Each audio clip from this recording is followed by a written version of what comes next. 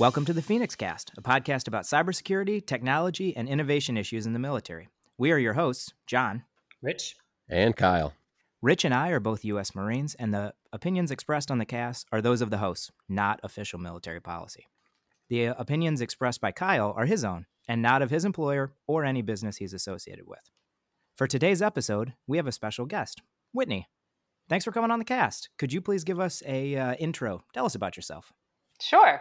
I am a cybersecurity professional as of relatively recently. So I've been working in cyber a little over 2 years. Prior to that, I worked in data analytics, but my actual background is very different from where most cyber folks generally come from. So I spent the whole first part of my career working in foreign policy. I got my degree in international relations, and then I worked at the Department of Defense in the Office of the Secretary of Defense for policy, focused mostly on Pakistan and Afghanistan.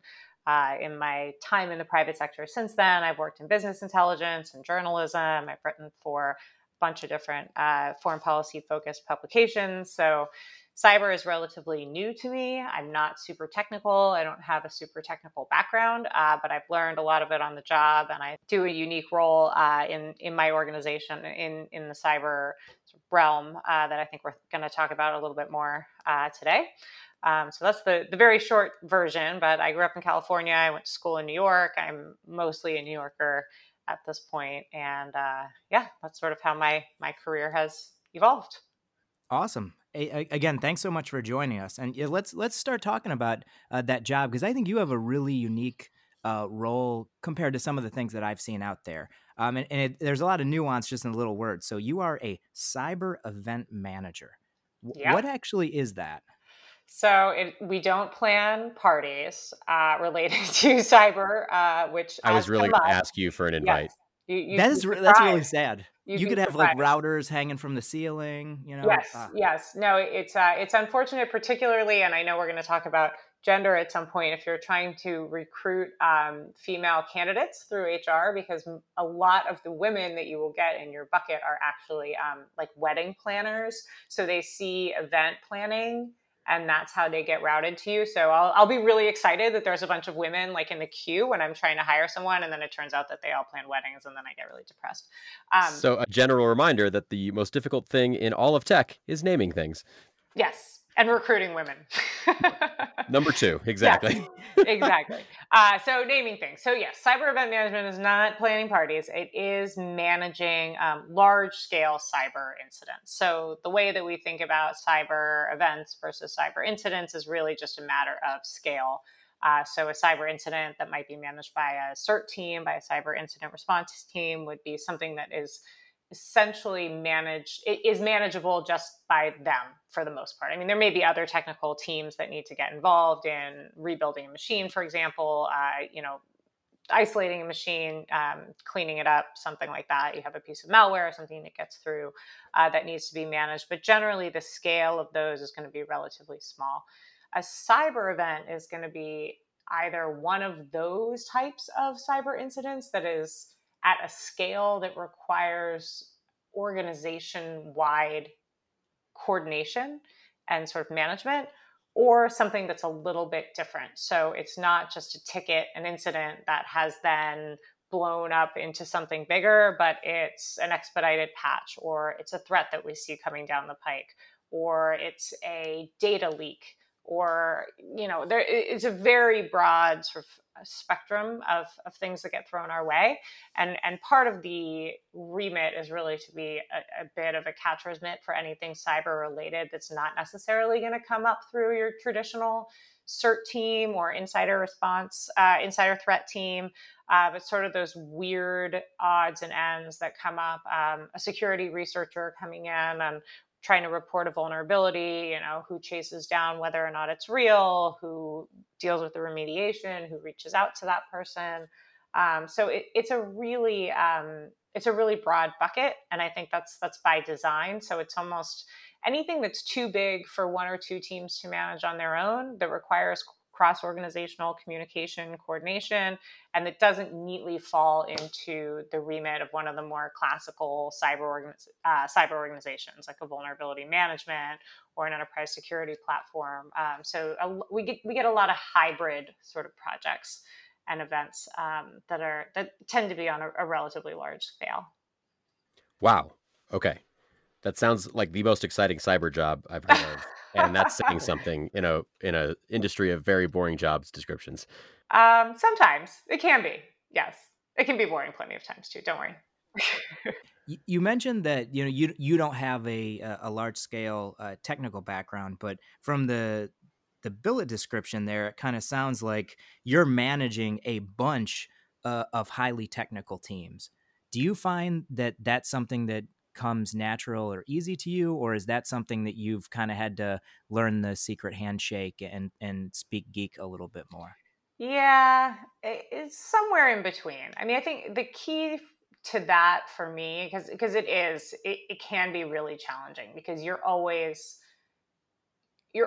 pretty much not the dumbest person in the room, but you're always you're always going to be the least technical person in the room in most of these organizations, because everyone else that you're working with is a computer engineer. They have a computer science degree. They've been doing this for a very long time, and they're very familiar with the specific infrastructure of the organization that you work for. So I'm never going to know what all of these people know, and I think what's allowed me to be successful in this particular role is going into it very cognizant of that and very honest about it.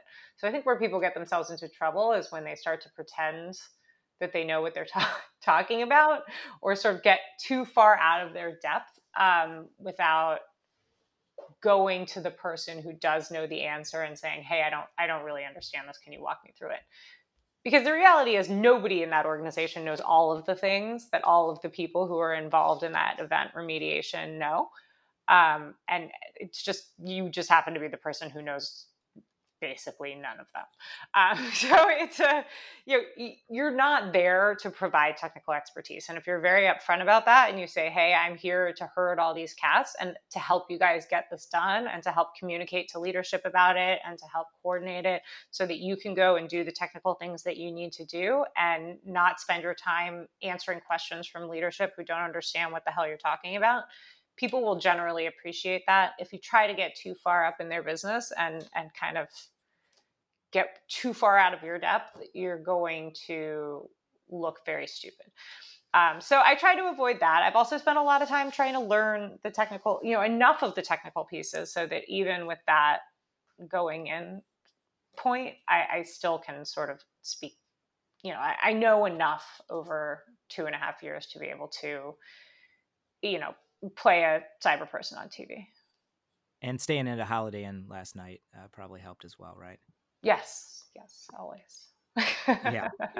So I think what Whitney just said there, I'd like to kind of tease that apart a little bit, because I think just for our listeners, right, the number one word here, and Whitney, please correct me if you think I'm wrong here, and guys the same, but cyber event management is all about ownership and driving, in my opinion, right? Yep. So a lot of the technical folks, which I'm one of myself, and have dabbled in cyber event management in a past role, but it is super non-trivial to take a massive scale event, or what you even think will turn into a massive scale event, because you might not know at the time, the level of the issue or its complexity that you're dealing with, and drive it over a multi-business organizational construct where you're not just dealing with technical folks and legal folks, but you're dealing with public relations and potentially HR folks, and gluing all of that together to then drive and own, that event. It is, and I'll say it again, just wickedly non-trivial. So I just kind of wanted to drive that home for our listeners. But back over to you, Whitney, because I just think that's super important to kind of say up front. Yeah, no, I think that's true. And I think that also helps with that credibility piece, because people really do appreciate what a nightmare, what you just described, can be and how challenging it can be. And particularly when you have you tend to have very senior people from all those organizations that you just named involved. So you're not necessarily just dealing with public relations or dealing with, the legal folks or the business side, but you tend to be dealing with the very top tier of those organizations, because the people who hear cyber and want to get on that conference call they're not junior level folks. So you're juggling a whole bunch of people who need to be stitched into that picture, as you said, and people who, at my level, I can't really tell what to do. And so there's sort of a delicate dance of like, how do we get all of these people to do what we need them to do in order to manage this, cross-organizational problem, while really having a lot of elephants in the room who have a lot of power and who understand far less than you do even about the technical aspects of what's happening.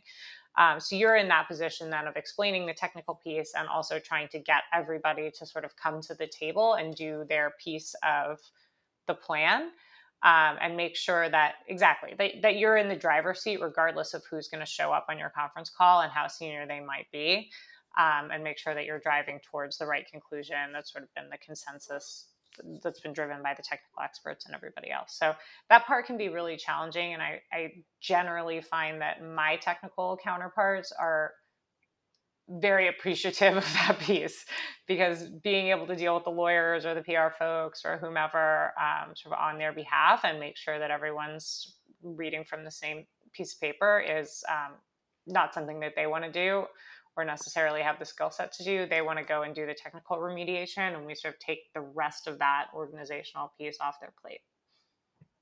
Yeah, I think too here, to kind of dovetail up of what you said there, Wendy, is when you talk about the different types of personalities in the room or the level, right? Like senior manager, manager, senior manager, you get the executive C-suite or S-suite folks, and they're on the call.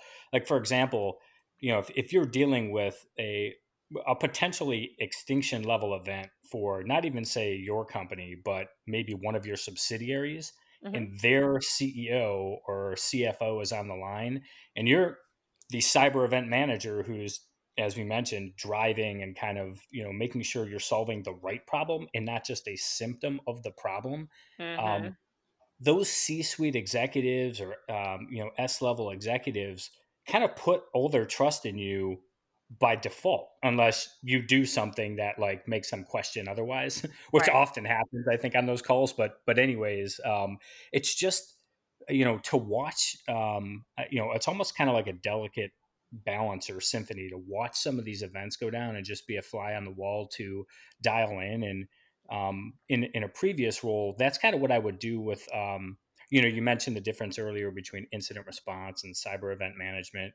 And those young incident responders, when they listen to events that you manage just as an observer, almost like, a resident or a new surgeon would just watch, a more senior doctor or physician do a surgery, you just gain so much experience, and then at the same time, never really kind of understand what it's like until you're in that position running the event. So again, I'm kind of almost talking about the problem in a way that I'm admiring it, but I really feel like folks, sometimes to your, earlier point, when you talk about incidents, they don't necessarily get right off the bat that this is potentially a business ending event or something that could hit revenue so hard from like a non-DoD perspective that it could be an organizational changing event right off the bat, if not managed correctly. Yeah, I think that's right. And I think that the pace at which you can go from something that seems relatively minor to something that could have that potential level of impact is pretty striking sometimes. Like it can go from 0 to 60 very fast. And so I think, sometimes there's a criticism, I think, of our team and some of the teams that we work with, that we over escalate or we over rotate on smaller incidents that come in. And it's sort of, it's a constant balance to say, yes, I understand that this is probably nothing. However, if it so happens to not be nothing, it's my, it's my name on the line who signed off and said, well, we think this is probably not a big deal. And so there's a lot of sort of leads that we run down or we get people to run down, where people are like, ugh, this this really doesn't seem like it's a big deal, and you kind of have to be the one to say, yes, I realize that, but just if it were to be what it could be, this would be catastrophic. So I need you to look at it anyway. And I know that I'm really annoying, and I'm sorry. Like, can you please just run it down? I know it's going to take you 10 minutes, and let's make sure that this is not, like you said, a business ending or business compromising event waiting to happen that we just wrote off because it didn't look that scary when it came across the first time. So that's another big piece of it as well, is sort of prioritizing things that people might not necessarily be putting into a bigger business context. So let me try and pull this back for a Marine perspective for a second, because Whitney, as you're describing some of these, job duties and things that you're doing, it sounds very reminiscent of, and I'll just use a personal anecdote. I'm not going to at all project this onto John or Rich, but I feel like as a cyber officer in the Marines, and I was only 10% of what John or Rich are ever doing here, I felt that I was constantly trying to convince people who maybe didn't have the technical depth that I did or others did to do something that they maybe didn't want to do. And it feels like, you have this incredible combination of previous experience that now leads you to be able to be both, like project management, chaos wrangler, cat herder, social engineer, and, sort of like convince people with the smile to do the thing that they don't want to do in the tech realm. And pulling back to your experience prior to this, because as you self-described, having a non-traditional way into this field, how do you feel, or what do you feel are the biggest nuggets of experience that you were able to bring to hit the ground running on this?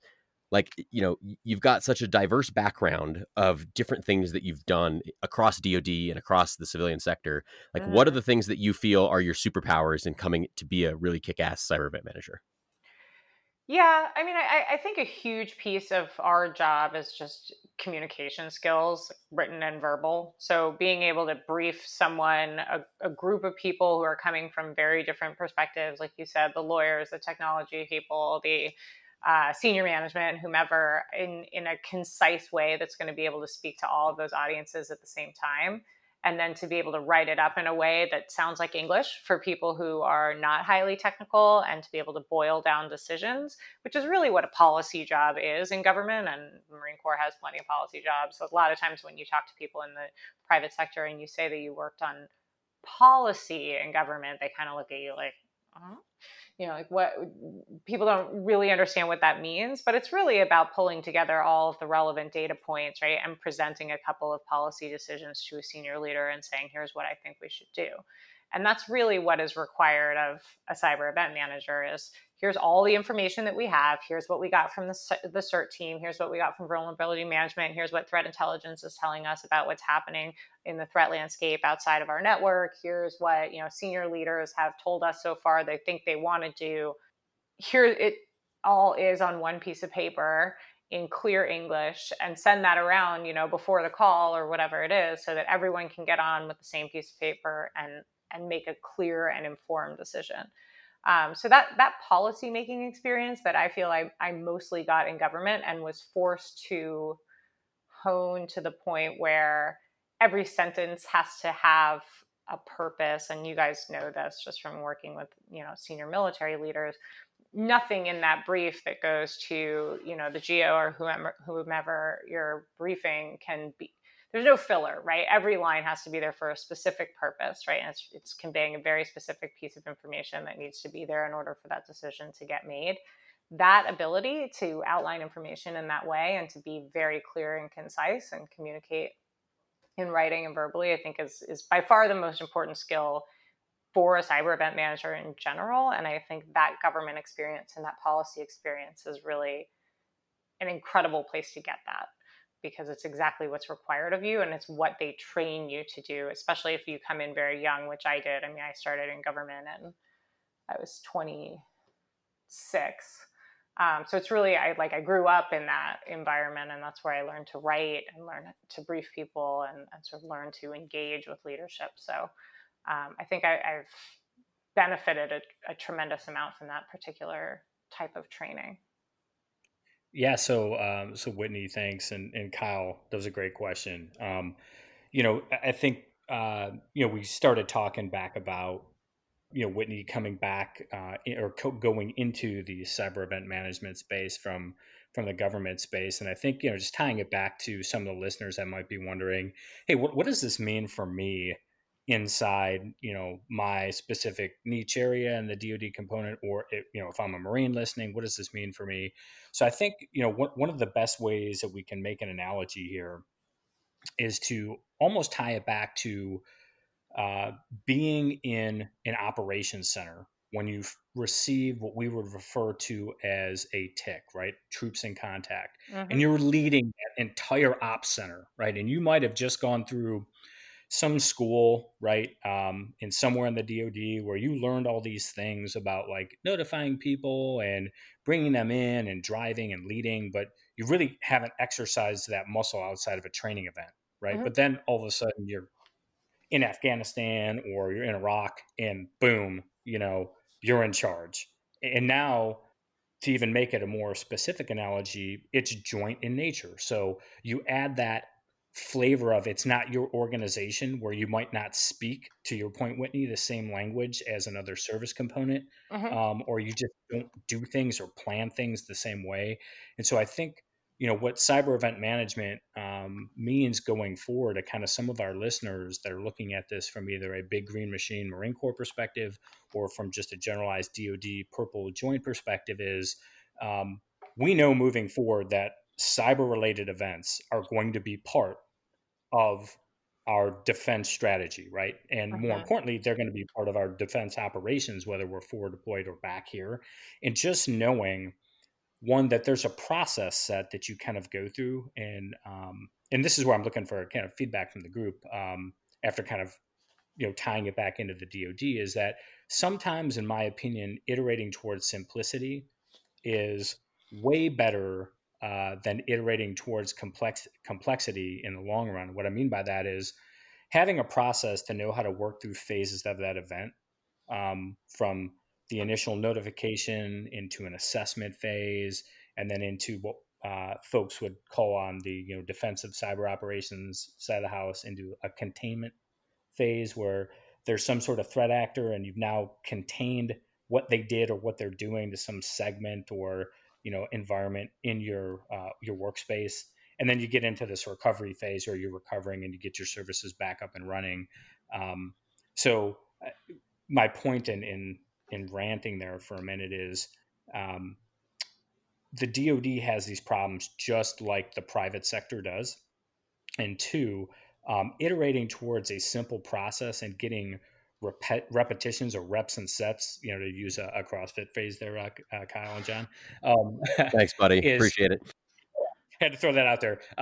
It is super important, right? Like you don't want to be um, going through the toughest challenge of your professional career without getting some reps and sets. And we talked about in a previous episode, Marine Corps Doctrinal Publication 7, learning, which talks about making sure before you're in a combat environment that you actually are practicing the plays or getting the reps and sets on what you do.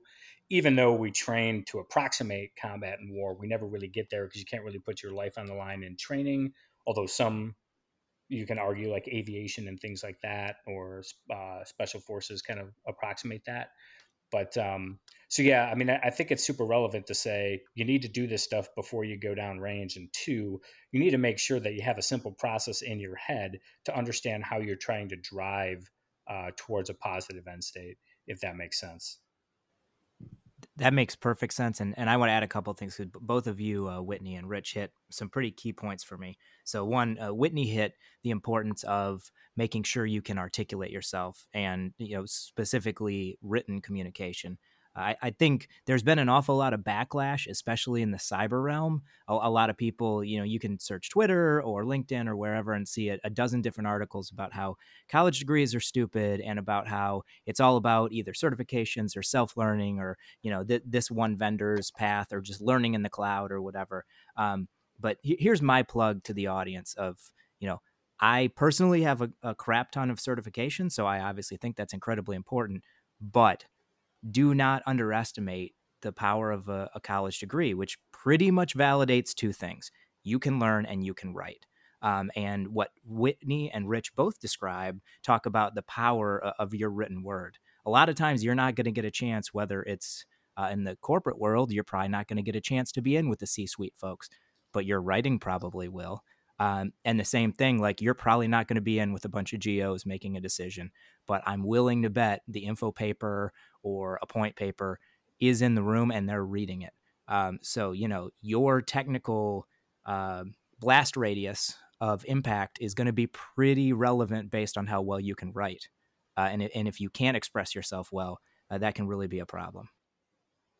Yeah. So, Whitney, let me ask you a follow-up question to this, because you've undoubtedly seen, hundreds, if not thousands of examples of the ways that companies respond to different cyber events. What are your takeaways to things that you think everybody could do better? Is there some basic things that everyone needs to work on in order to be better at handling cyber events, or are there more complex things that we need to get better at? Well, yeah. I mean, I think it's hard to say from the outside how an organization is necessarily, how their inner workings are dealing and managing with cyber events. So it's hard to know, for example, how Capital One actually dealt with the incident that occurred on their network. What I will say, we see a dramatic sort of array of performance on, and where a lot of companies really sort of fall down is on the communications piece. So this is less relevant probably on the DoD side, although not irrelevant.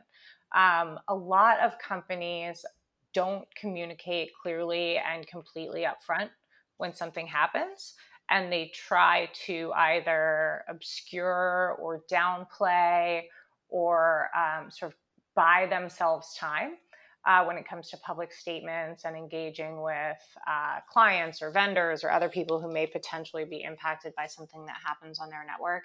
And that seems to be sort of the kiss of death for a lot of organizations, because everyone these days is vulnerable to cyber attacks, and it's not necessarily going to be a major reputational issue for you if your company is hit with some sort of malware or has some kind of a cyber event. It doesn't have to be the end of the world. However, if you mishandle the PR afterwards and you're not upfront with your clients about what the risk is, about what happened, about how you're managing their information, how you communicate with them directly, that's when you start to lose the confidence, I think, of the sector, of your clients. So we've seen companies do this well. We've seen companies do it very poorly. And I think that's really, from what we can see from the outside, to me, that's the differentiator in how organizations deal with these incidents, right? I mean, there's obviously other things like, if you have ransomware on your network and you shut things down quickly enough, that's going to help dramatically. Coming back up too quickly, we've seen in a lot of cases where a company will immediately say, well, we're clean, and sort of go right back up to normal operations, when even if they are probably clean, it sort of undermines everybody's confidence in their analysis if they're willing to say that they're clean that quickly, because it's just not possible that they could know that. So we do see that sort of thing, but I think that they're all part of the same kind of type of mistake, which is like, how much of this can we sweep under the carpet? And that tends to really backfire, I think, for a lot of organizations when they're not upfront about what they're dealing with. Yeah, I think so, Whitney. I think there's one thing I'd really like to pull out of that you said. I think you kind of implied it, which is there's this unspoken trust, right, between people and organizations, and then people external to the organization as well. So on the private sector side, you could say that there's customer loyalty, right, because people generally do business with you for whatever reason they choose, but they definitely have a reason, right? No matter what your market sector is, right? Whether it's finance or e-commerce or whatever. And then I think on the DoD side of the house, the same goes to be true in the joint community. And what I mean by that is even though we have all these networks, right, that are, you know, different security enclaves, and there's solutions that allow you to go between those networks, right? Or there's not, because it's so critical of a system that those air gaps exist, Mm-hmm. right? You have to be able to communicate directly the impact of what's going on, so that your um, competency and judgment kind of come across in a way that you earn trust across the DoD. If I could just make that analogy, right? And I've seen that go bad really quickly, for reasons you mentioned earlier, which are related to communications, right? So I think a lot of times it's very important that cyber event managers, or just folks that are running operations at a high level in the DoD jointly, can communicate effectively, because you might actually not know what the problem is, and that's okay, as long as you're, you know, driving in a Mm-hmm. direction, and you're giving your partners who are helping you try to solve this problem, a sense of honesty, trust, and that trust generally comes from the fact that you sound competent and you write Right. effectively, to John's point, right? So those two skills, cannot be overstated enough, I feel. And I think the last thing, to kind of key off of what you're mentioning, and just to talk about you in front of you in general, I think it's really important that cyber event managers, or people running complex problems or leading complex problems, you just come from a diverse background, right? Because I've seen a lot of folks that are, like, to your earlier points in the talk, that are so technical and have been around for a while. Maybe they've grown into management, or they've grown into program management, and they're less on the tech side, but they have this sense of kind of bias, right? Because they've been around the industry for so long, that they're generally tending to try to fit certain things they see into a bucket, and that might actually not be the most appropriate thing to actually solve your problem or simplify the issues you're having. So I don't know what your thoughts are on that.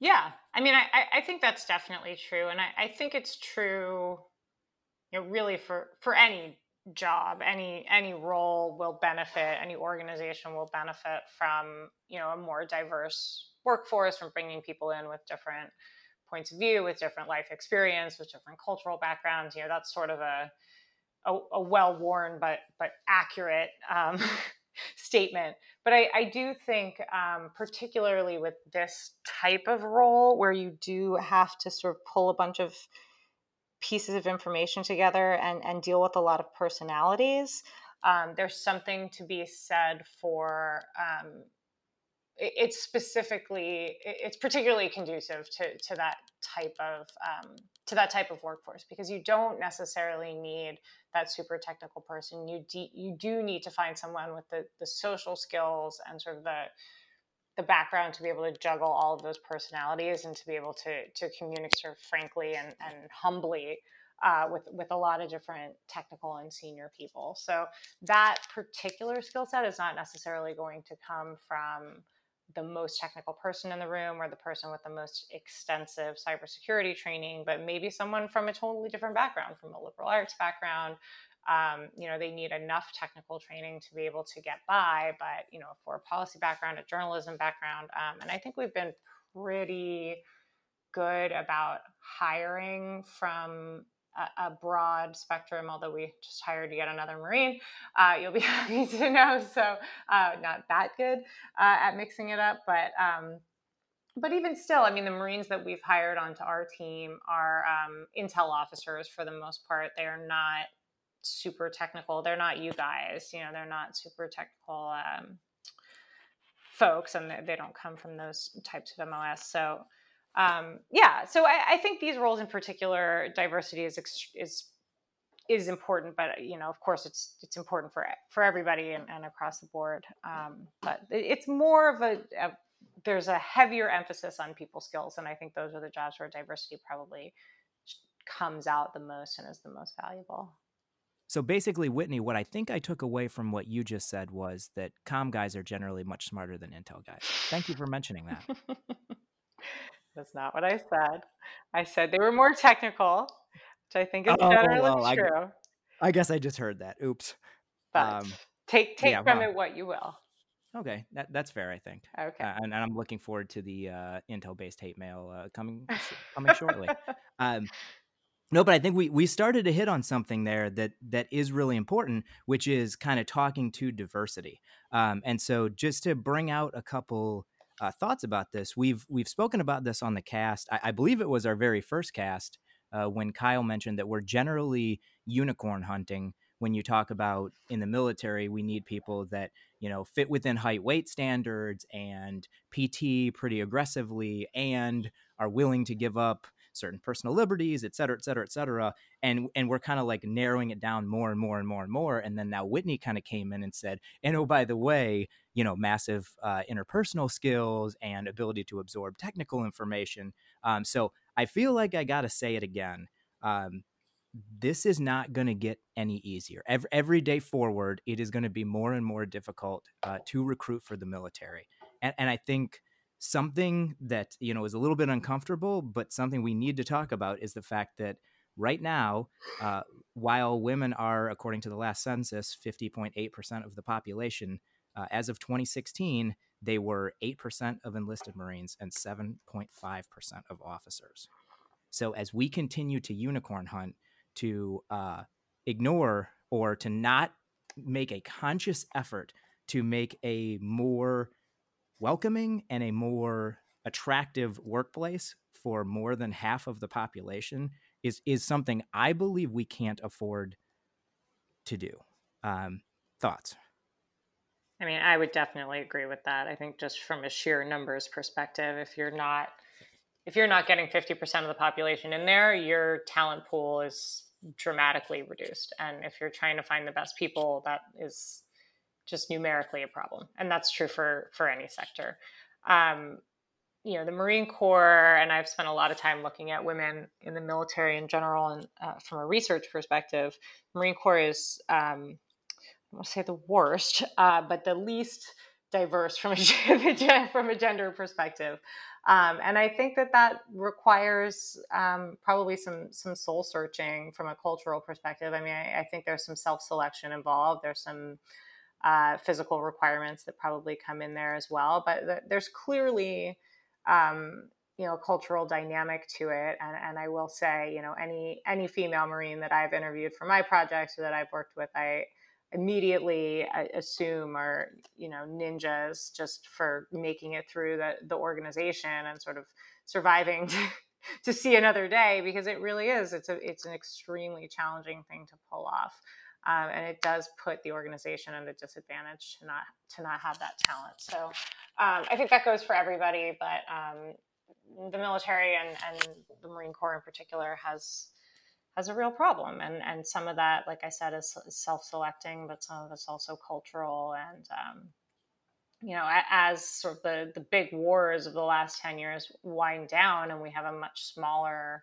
what looks like it's going to be a smaller military in general, how do we make sure that smaller and more highly trained and more technical force is as diverse as it can be and brings all of those diverse skill sets in with it. So, you guys are on the inside on those, so I'd be interested in your thoughts. But it seems like a pretty straightforward numbers game in some ways to me. Yeah. So there's some things here that I'd like to pull out too. I think so. Looking at kind of tying what we were talking about before, cyber event management, into this conversation about diversity and just making sure that your organization is representative of a whole bunch of different attributes, right? Whether that's gender, culture, right? Skill sets from a technical perspective and non-technical perspective. I think one of the key things that I look for is setting your organization up for effective problem solving, right? Because that's kind of what cyber event management is. It's also what warfighting's about, to harken back to some of like the Marine Corps doctrinal publications that we've talked about in the past. They mention things like maneuvering against your enemy, right? Not attacking your enemy from his or her strong point, but seeking a weakness out in attacking from that perspective if you're on the offensive.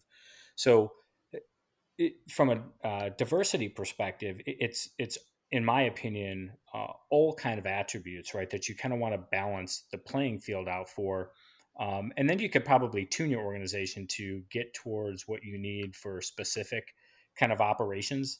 And so, what I mean by that is some of the most analytical folks that I have met are not actually people that have gone through what we would call, greater than secondary education, right? So they don't have college degrees, or they don't have advanced college degrees where they have a master's or a doctorate.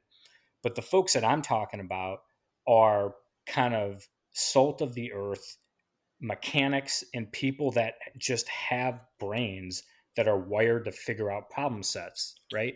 And I think when you have a bias from an educational perspective, and so being a hiring manager on the private sector, or in the private sector at one point, we would look at how we wrote job requisitions, right? Or and job descriptions, right? And in it, there would be things like, basic minimal qualifications, like must have a bachelor's degree, right? And I think that's valid for roles where you actually want to, like a certification, show that somebody has the ability to write, right, be published, be evaluated against a certain standard, right? Just like we have training and readiness manuals in the DoD.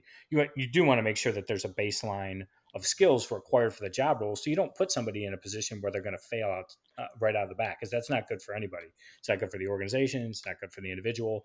But at the same time, I think when we're talking about highly complex problems, in our subset, we're talking a little bit more on the engineering side of the house, right? You just want people that can figure stuff out. And so I was going with this entire rant is I remember hiring two specific folks that'll remain nameless on this podcast, but that constantly stick out in my brain as the reason why diversity is important. And that's because I remember just vividly and aggressively and passionately describing to the rest of this hiring panel why we wanted this specific individual because of their problem solving skill sets. And people kept coming back to, but they don't have this certification and they don't have a college degree. And I'm like, I'm telling you, this person's brilliant. Give them a problem to solve in our hiring process and let them demonstrate to you how they could get after a complex problem. And luckily, it worked out for me as the hiring manager, because the organization was open-minded enough to actually take, my request and then create a complex problem and let them, the person that was going through the hiring process, kind of solve it moving through. And so I think where I'm going with this kind of entire conversation is assessing people based upon their performance and their merit is what I would love to see massively double clicked on in the current private sector and even in the public sector government hiring process, right? Where, because I've seen stuff in the past, even on the government side, where it's very parochial or cronyism in nature. And what I mean by that is you get hired because, oh, you were a Marine in the past, or I knew this person, instead of these are the skills that I have that I can perform to do the job you're asking me to do based upon, what you said my job role is supposed to be. So I guess, kind of wrap this up for, and I promise John and Kyle, I'm not knife handing right now. Although I'm super passionate here, is I feel like performance-based skills and merit-based hiring is the thing that people should think about a lot. And I'll end it there. I agree with you to the spirit of what you're trying to say, Rich. I do, but I'm gonna take a hard left on you and say that as much as we all say that all the time, patriarchy is a social disease that affects the Marine Corps pretty heavily. And I think that anyone who's been in the Marines will tell you that's 100% of the thing.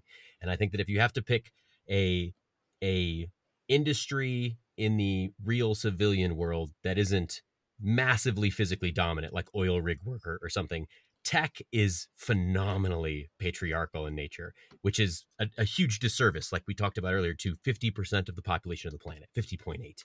And I work in a company that spends a great deal of effort on diversity, equity, and inclusion.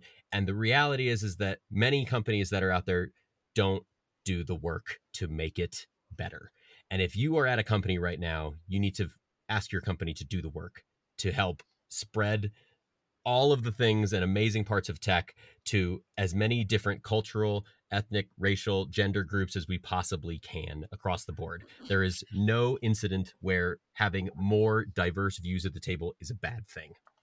And it won't just happen because we are hiring based on merit. The system's just not set up for that to succeed. Yes, to both you and Rich, but I'm going to take a right turn to your left turn. Oh, interesting, so John. What? Yes, boom, Okay. intersections. So we're going to take a right turn here and say, even if you lived in the spirit of what Rich said and you went with the direction that Kyle talked about here, there's another thing that needs to be talked about that we kind of haven't really addressed either, which is get this awesome, diverse workforce. Everything, like Kyle, put in the back of your mind, or dear listener, put in the back of your mind exactly what this diverse workforce is going to look like. Picture that. And then, and here was one of our biggest problems at ROTC, and there was a lot of back and forth. Then you stick them into a strict and rigid and regimented military training, complex, right? You start them at ROTC marching, and you teach them marching. Why? So they get instant obedience to orders, right? And we're going to do, and we're going to treat, 2 up and 1 back, talking about infantry type formations and things like that. We have a bunch of kind of standardized general things that it takes you a really long time of, I take a this inch step and I lead off with this foot, and a bunch of kind of like rote, I do these type of things, tasks. And you jam a diverse workforce into rigid compliance-based thinking right from the beginning. It's kind of difficult to be like, now that you got that compliance and instant obedience to orders, go out and do all that really cool thinking crap that we had talked about previously. So I think this is a much more complex problem maybe than we are giving ourselves credit for. Well, I'll say this. As complex as this problem is that we're talking about, it's infinitely more complex. Like, none of us on this call has a true picture of what this is. It's going to be more complex than any of our individual perspectives. Yeah, so I agree with everything that you guys are saying, and I think the most important thing, especially in light of current events, from global pandemics to racial and ethnic struggles we're having in the United States, we're talking about it, right? And that to me, right, is what's awesome about this podcast in general, is we bring on a lot of really talented folks that have a lot of really diverse opinions, and then we talk about it. But Kyle, I agree with what you said about the patriarchal nature of kind of both the military plus engineering roles, right? And then the stuff I was talking about when it comes to merit-based hiring, is that going to work for everybody all the time? Absolutely not. I mean, I was in an organization that was super diverse and claimed, hey, we do this, right? And it was still hard, right? But I think what is massively impactful is, this is one of those things where you actually have to go out and be an agent for change in your organization, regardless of how complex the problem set is.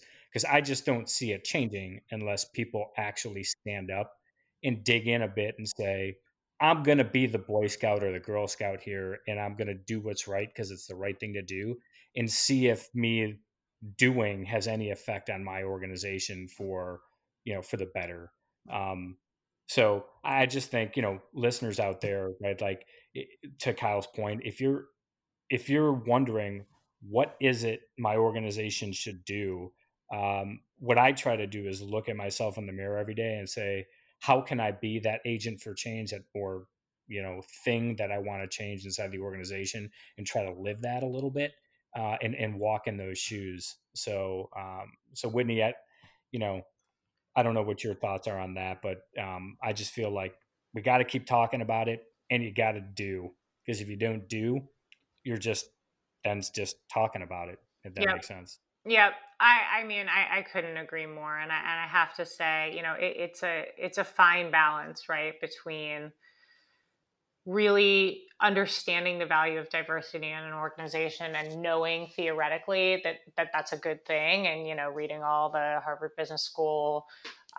review articles about why diversity is good for the bottom line, and then actually challenging your own assumptions about what people can do when you're hiring someone, because we are all sort of programmed as human beings to hire people that look like us and that remind us of ourselves.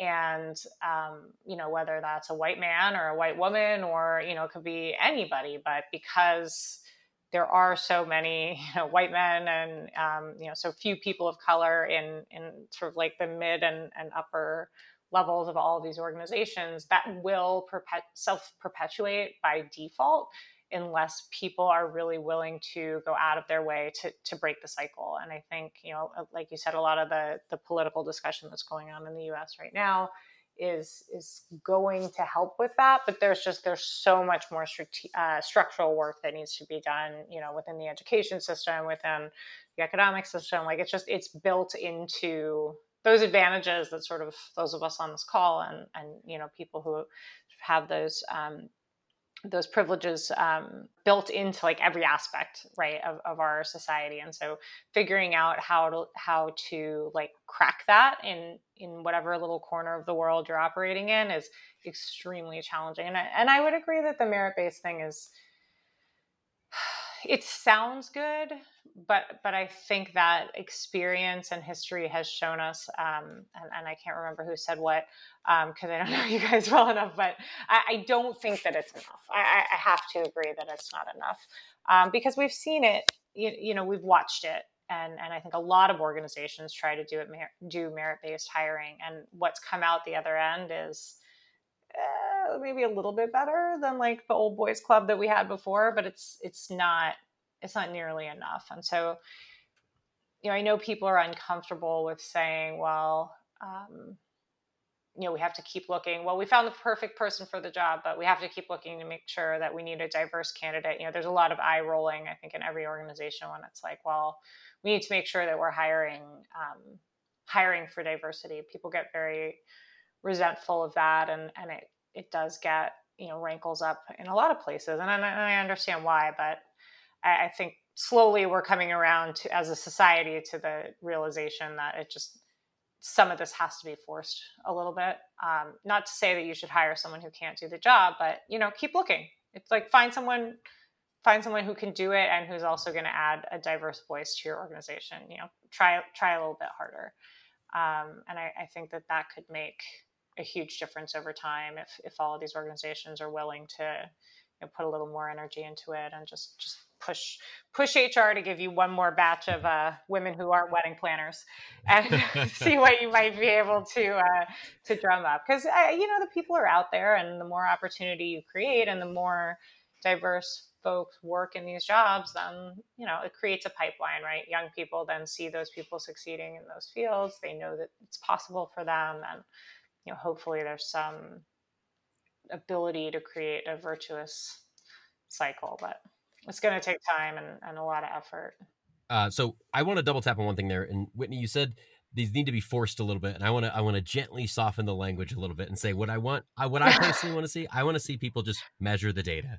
Like the data will not lie to you. Measure the data and implement the data. And I also want to call something out to win a bet against John, which is you mentioned virtuousness and just virtuosity. What we are asking people here to do is do the common uncommonly well, right? Listen to your data. It's a big CrossFit thing for those of you who aren't familiar with it, but we just want people to be virtuous in how they are doing this across their organizations, virtuous in how they are listening to the data and trying to implement a few of these changes. Whitney, can I also ask a follow-up question, which is, are you able to share any of the efforts that you and your company are doing? Because you are a hiring manager for your team, correct? I am, although my team is extremely small. So at the moment, I just hired one person. So it's not, it's not a regular practice. Our listeners do not need to know that. You could say you hired 10,000 and we would be like, that's awesome. Okay, I hire a ton of people. Awesome. I'm very important. Yeah. high-powered Virtuous. high-powered New York City Yeah, hiring exactly. manager. it is This is all about extremely setting high-powered. the That's narrative. true. We're controlling the narrative here.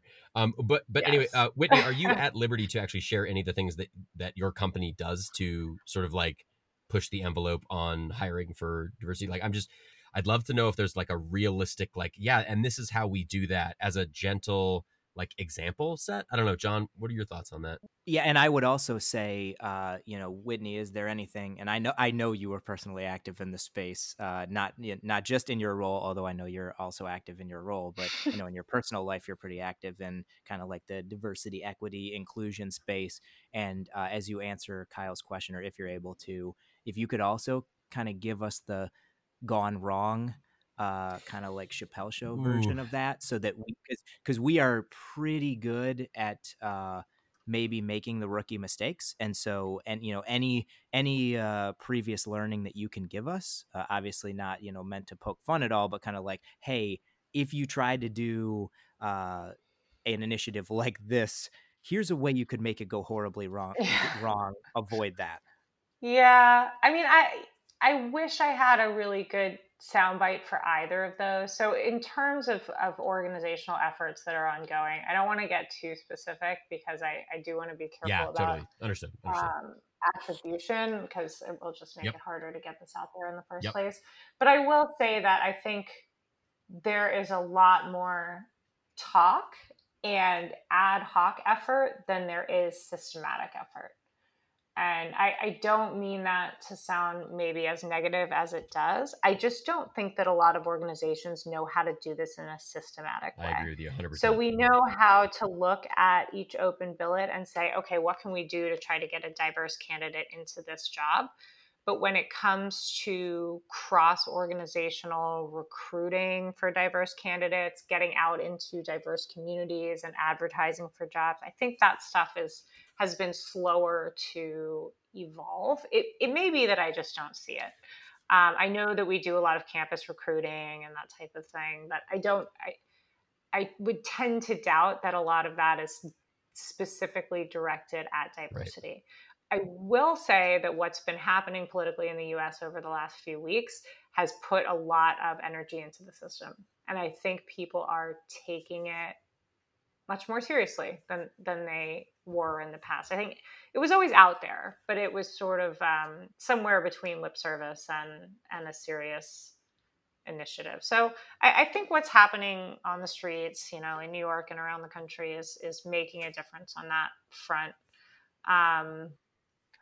I mean, I think the bottom line for both of these topics, if you think about cyber event management and just diversity from a gender and ethnicity standpoint, it really does sort of go back to the same set of issues, which is, there's technical skill, and then there's the ability to communicate. There's the ability to bring people together. There's, I hate to use the word people skills, but sort of softer skill sets that are as important, if not more important, in certain roles. In some roles, that technical knowledge is 100% of the problem, or maybe never 100%, but a very big piece of the problem, and that's fine.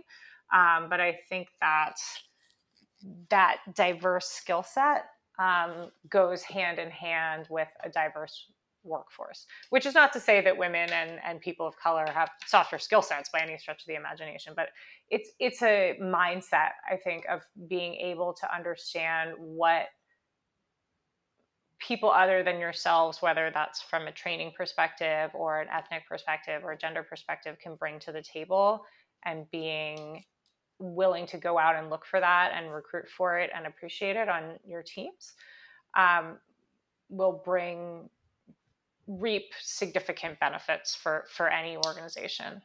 So, I think they're related, and that's sort of maybe the way to pull it all together in the end, because they're part of the same mental shift of like, how do we think about what skills we need in any big organization, a cyber organization, a military organization, or a private sector company or organization. That was great.